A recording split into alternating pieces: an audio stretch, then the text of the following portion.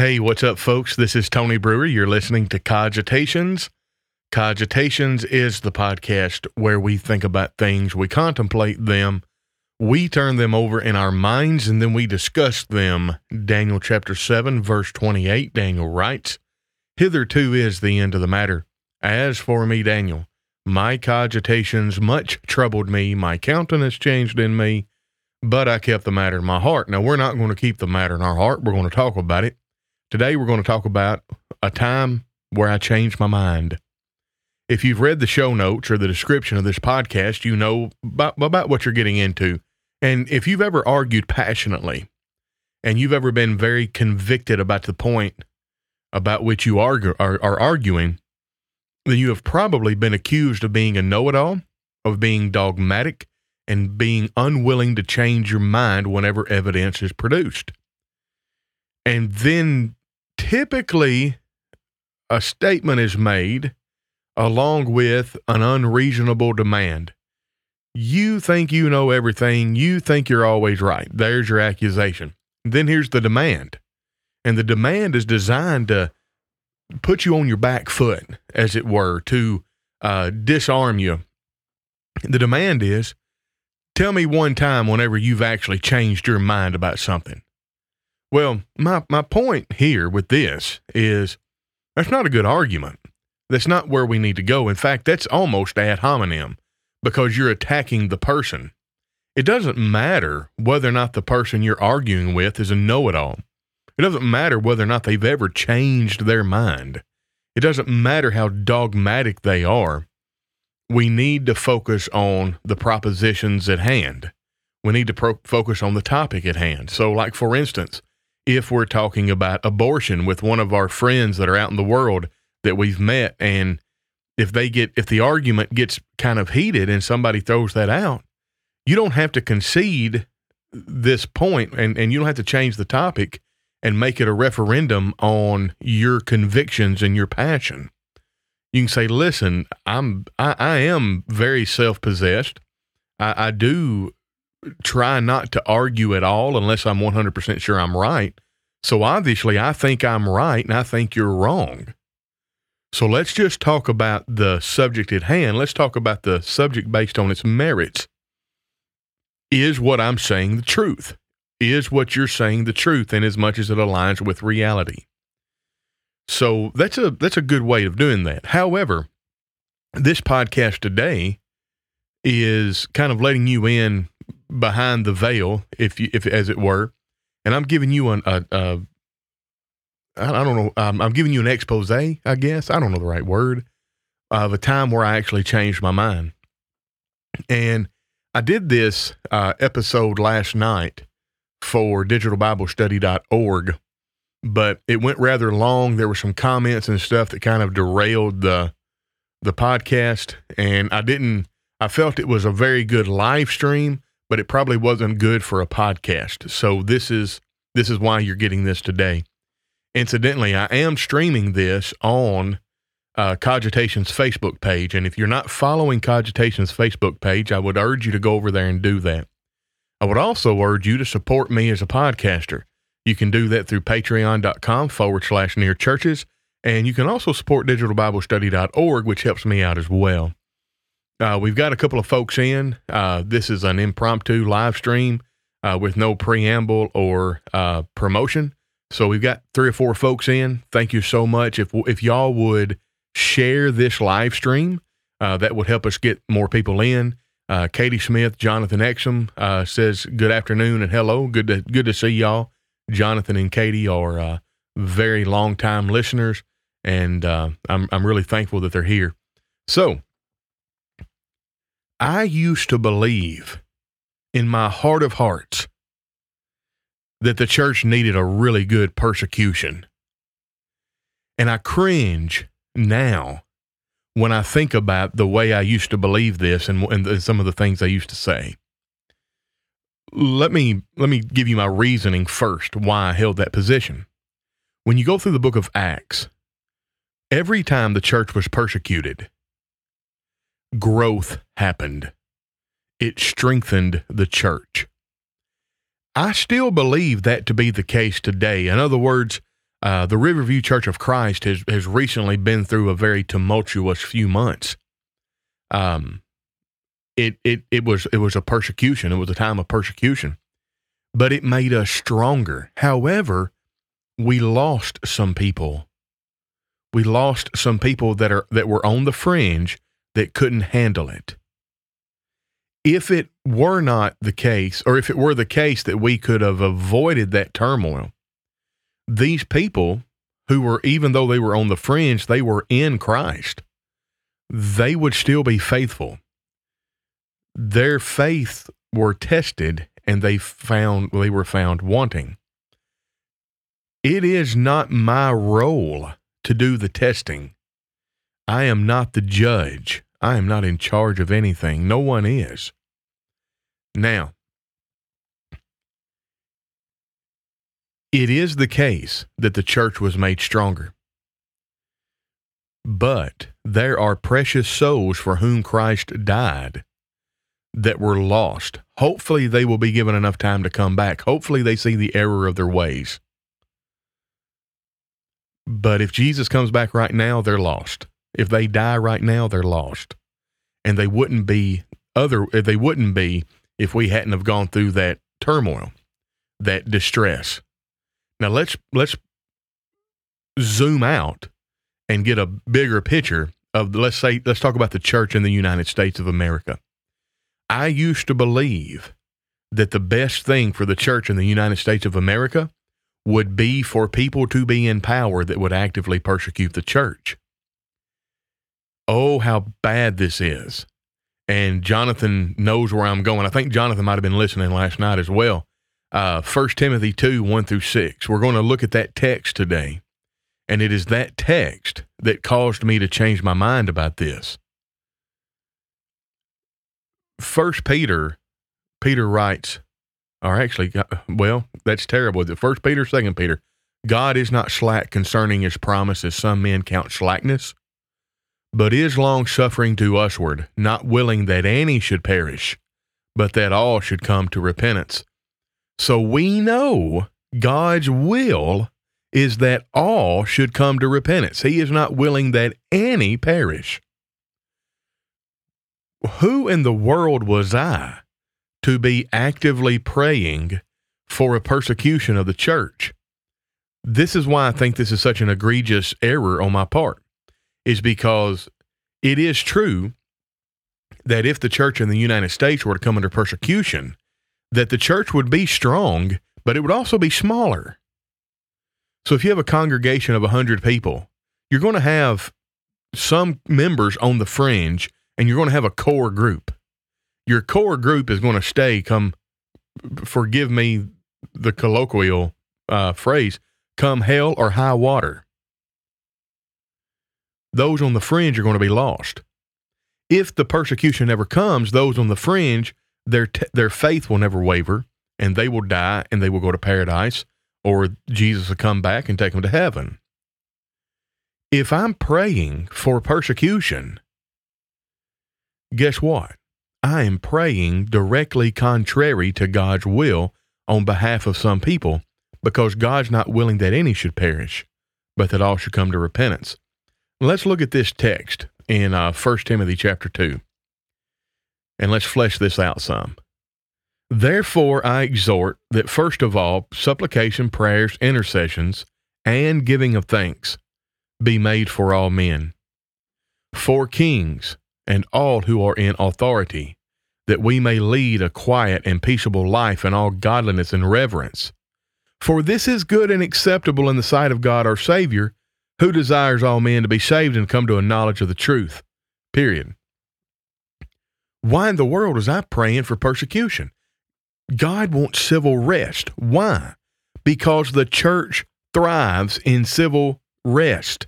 When there is civil unrest, there are people who are on the fringe who would otherwise remain faithful, who will fall away.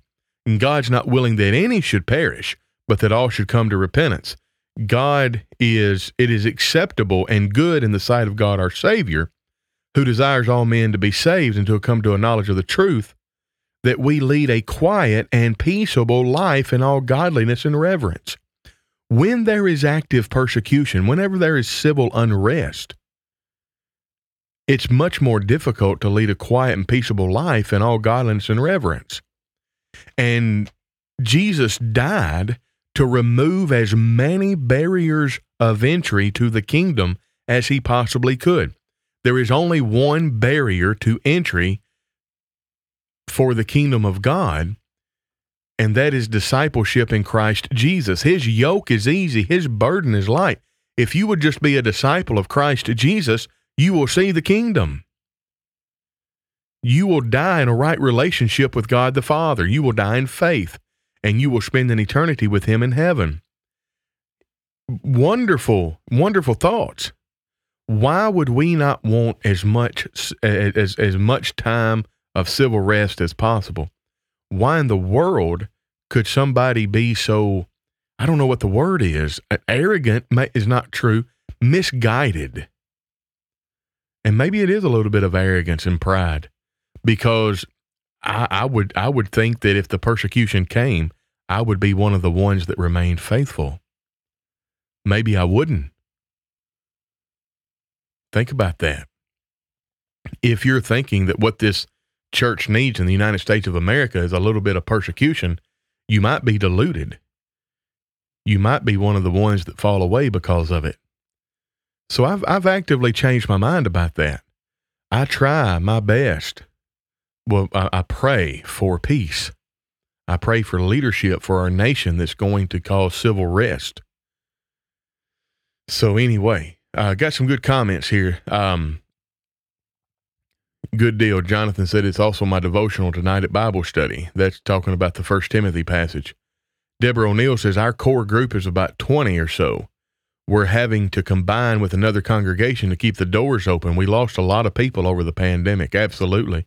And I think a lot of folks were lost over the pandemic. I think Satan did something in a couple of years that he couldn't accomplish in 2,000 years, and that stopped the work of the church. That's it. Sit at the master's table, enjoy feasting on his word, and you will receive the joy that comes by doing so. That's it. And you know, the thing about it is, again, I don't want to pray for an active persecution of the Lord's church. I don't do that anymore, because I want to make sure that I'm in alignment with God's will. So that's one time I changed my mind. You know, we need to be open to changing our mind. Whenever evidence is presented from Scripture that contradicts what our particular belief is, we need to be willing to change. And anyway, that's not a very long podcast, not a very long live stream, but I just wanted to get on here and I wanted to flesh that out and use this for the podcast today, November 9th. I am very pleased with some of the things that I saw in the midterm elections in the United States. I think the country is going to be better. I think it's a net positive. And I really believe that if Christians get out and vote values, just look at the Democratic Party platform, look at the Republican Party platform, look at what they're actively promising to do. Don't worry about race. Don't worry about color. Don't worry about anything that the media is telling you to worry about. And just listen to what Joe Biden and the Democrats are promising they're going to accomplish. I don't think a Christian, you don't have to vote Republican, but you can't vote Democrat. And I'm willing to stand behind that statement. And I didn't believe that a few years ago either. When I look back on politics and stuff growing up, the Democrats and the Republicans in the United States of America were just two wings on the same bird. They had the same goal in mind. They were just having debates and trying to order between themselves how to get to the end goal. Now the end goal is totally different. The Democrats want to tear down Western culture and Judeo-Christian values, and the Republicans want to conserve that. And the Democrats are pulling this nation towards a Marxist, anti-religion environment. So much so that even the Muslims who want to tear down Western culture, even the Muslims have started ousting the Democrats in many areas. So just think about that. Allow what I've shared with you today to cause you to look at what's going on in our world today and reassess some of your convictions when it comes to politics. Jonathan says, I agree. Sometimes I say the demon rats and the Republicans. I choose by looking at the candidate in God's word. I'll never stand by a party that is openly for killing babies. Yes. And you know what? That hasn't always been the case. It hasn't. It hasn't always been the case that you can look at a politician with a D by their name and you know for a fact that their platform, that they are for killing babies wholesale. John DeBerry was ousted from the Democratic Party because he wouldn't toe the party lines. At least in the Republican Party, you have a plethora of different people at different levels of conviction, and it's not a monolith. There's some infighting. There's some squabble in the Republican Party. That's a good thing. You don't want two parties, both of which are monoliths. Anyway, I'm going to get off that. That's it. That's what compromise will get you in politics. That's it. All right. So I hope that I've said something today that has helped you. I hope if you've experienced this accusation of being a know-it-all and then a demand of tell me one thing where you've actually had to change your mind, it's a healthy thing to know that. I don't think it's very profitable in a debate to go down that road, but I think it is for you,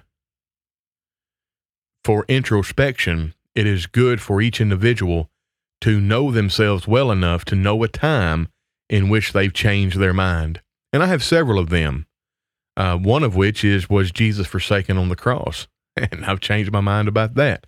He absolutely was not forsaken on the cross. Some other things I could come up with. Barry Odell says, I saw recently in a post among preachers that we should never mention D's and R's because some will be unnecessarily offended. I could not disagree with that more. Neither can I. Yeah, in fact, I said in the live stream last night that gospel preachers, it is incumbent upon them to guide a congregation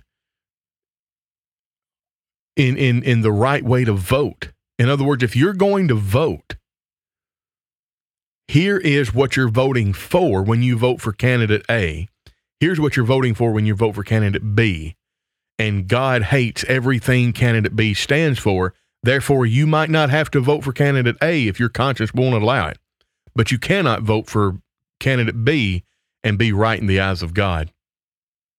I don't understand. All things that pertain to life and godliness are given to us by the knowledge of him that hath called us to glory and virtue. Do you think that means everything except how we vote? I'm not even going to insult your intelligence by answering that rhetorical question. Anyway, I got to be done with that or I'm going to get on a soapbox. Thank y'all so much. This has been Tony Brewer with Cogitations. As I said, I hope I've said something that has enlightened you or edified you in some way. Remember, be introspective. Be willing to change your mind when new evidence presents itself, and have a good enough knowledge of yourself. Know thyself enough to know where you have changed your mind, and that will make you a much more formidable person whenever it comes to having debates or discussions about things about which you're convicted. Thank you so much for tuning in. Thank you so much for watching. This is Tony Brewer with Cogitations. Consider supporting me as a podcaster. The way to do that's in the show notes.